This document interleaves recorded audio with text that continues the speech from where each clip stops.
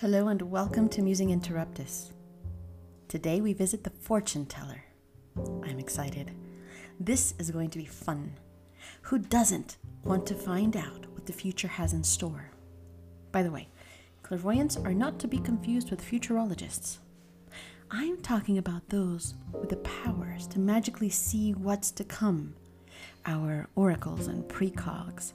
Such interesting people prepare to create a bridge between us and what is in the cards.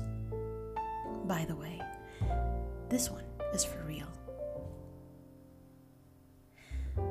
I got the address off of a funky-looking dog who, as it turns out, was waiting for me on the corner. It was Sunday at 6 a.m. I was on a walk, and there he was, a scruffy, down-to-no-good-looking dog. He stood in front of me, and I felt like some sort of energy traveled from him to me, and I figured out there was a hidden note in his collar. I'm just going to chalk it up to one of those things. The crazy part was reading the dog's handwriting. No, I'm kidding. That's obviously not the crazy part. Sunday morning, 6 a.m. at the corner of Give Me a Sign and Please Don't Let Me Be Wrong. The weather was cool, dewy, and darkness was being threatened by light. I decided hope was not lost. I just wanted a peek into the future so I could feel the slightest satisfaction and appease my mind with an iota of confirmation from a trusty source. Something had led me to that corner. This was not fortuitous. That dog was not in my way. That scruffy Mr. Funny Eyes McGee was waiting for me.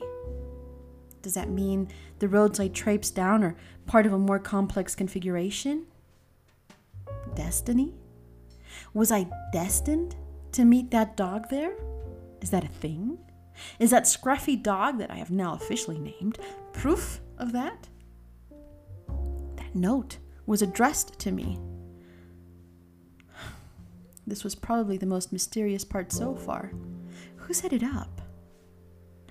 I sat on the curb next to the dog, paper note in hand, and I wondered, why not just message me, send me an email, or even, and I know this is old school, slip the note under my door? I was looking at a handwritten note with the address of M. Claire V. That's cute. This is like when you say you want to buy something out loud and Facebook shows you personalized ads.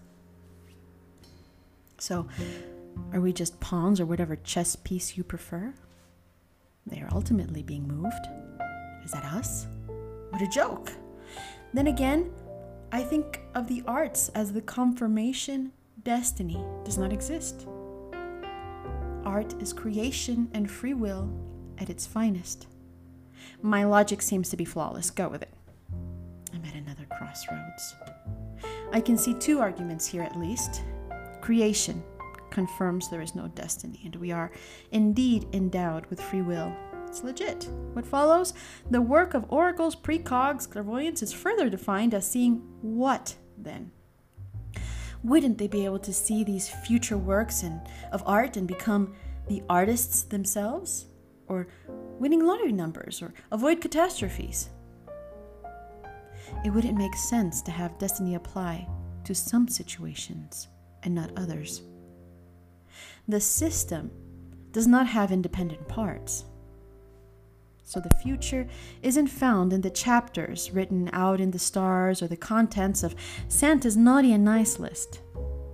If nothing is written and each moment builds to a different reality, well, what it means is that anything is possible. Therefore, anything the precog says they see is bound to happen or not. And just like that, they're frauds. You won't get your money's worth of sound future telling. But the dog was there and I was there. I'm forgetting to factor this in. The dog had a note for me. What am I supposed to make of this? Did destiny explain his presence? Were we all born to carry out the bidding of a controlling entity? Fortune tellers in this scenario are endowed with powers. I'm sure it's a scam. I mean, that dog was bound to run into someone who would know someone with my same name. Furthermore, how many dogs have the same handwritten note in their collars? I haven't gone out talking to strays lately or ever. This was not personal. It couldn't be. There are stray dogs all over the city. Why wouldn't they be part of a guerrilla advertising scheme? M. Claire V. my ass. I'm on to you. Still, I wanted to visit her. I wanted to see this adventure or misadventure through. I've known people who've had the random premonition here and there, but not a steady stream of consciousness linked to the future. I mean, if someone went to all this trouble just to get my attention, why not pay her a visit and pay her fee? Why should I wait for the future to come? What? Do you expect me to find out just like everyone else? No, I don't have time to wait around. I need to know now. I might be able to make some sounder decisions and create a strategy to be prepared for whatever life has in store. What if I prepare for rain and there is drought? What if it is no good and my hopes are up? That is always devastating. Maybe, just maybe, I could avoid feeling devastated. So I walked the 12 blocks to M. Claire V's address.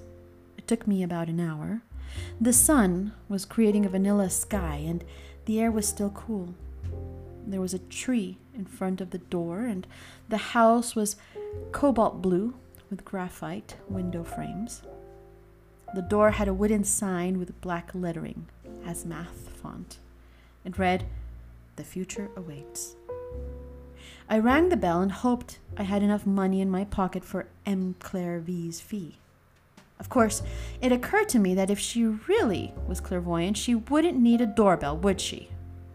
7 a.m. What am I doing here? This is crazy.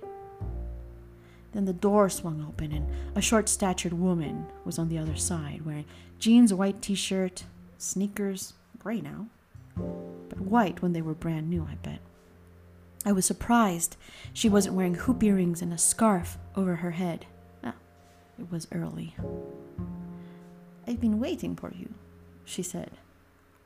"I sent my dog to find you twice." "Oh, morning. Yes, the dog. Thank you for that. Come in. Take a seat." There were at least 2 other people in her boho chic waiting room. It's too early for waiting, I thought to myself. 2 people before me? Why isn't this lady using her powers to foresee foot traffic and do something to improve her customer service? First the doorbell, now this? I haven't even had my coffee yet. "The coffee is self-serve. Go easy on the marshmallows. You haven't had your breakfast yet," she said, pointing to the coffee pot, which was huffing and exhaling, brewing a fresh pot of coffee. How did she know I hadn't had breakfast? I thought to myself. "Don't look so surprised. It's obvious from your pallor you're pale." But yes, I do know what you are thinking. I just smiled back at her. Damn. This is something I've always feared. Mind reading. All of a sudden, the disclosure of intimacy was on the table, much more expensive than whatever fee I had in mind. I sat, surrounded by puffy cushions, teals, dark blues, and beige. I would wait for a while. As I waited, I thought of the risk.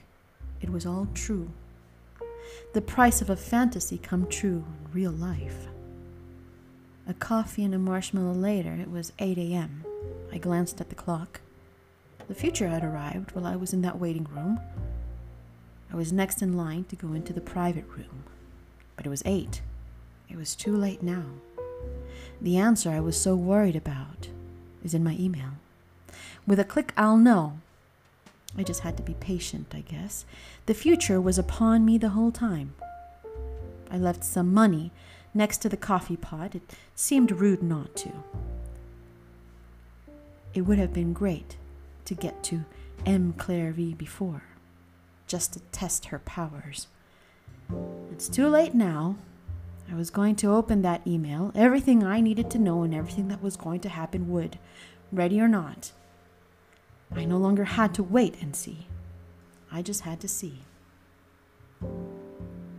Thank you for listening. Tell me, do you or anyone you know have accurate premonitions? Have you ever put them to the test? Do you visit fortune tellers? What's that like? Is it helpful? What have you gotten out of it? If you haven't, why the hell not? Don't you want to know what is in store for you? And what is the most mysterious event you've ever experienced? I'm listening.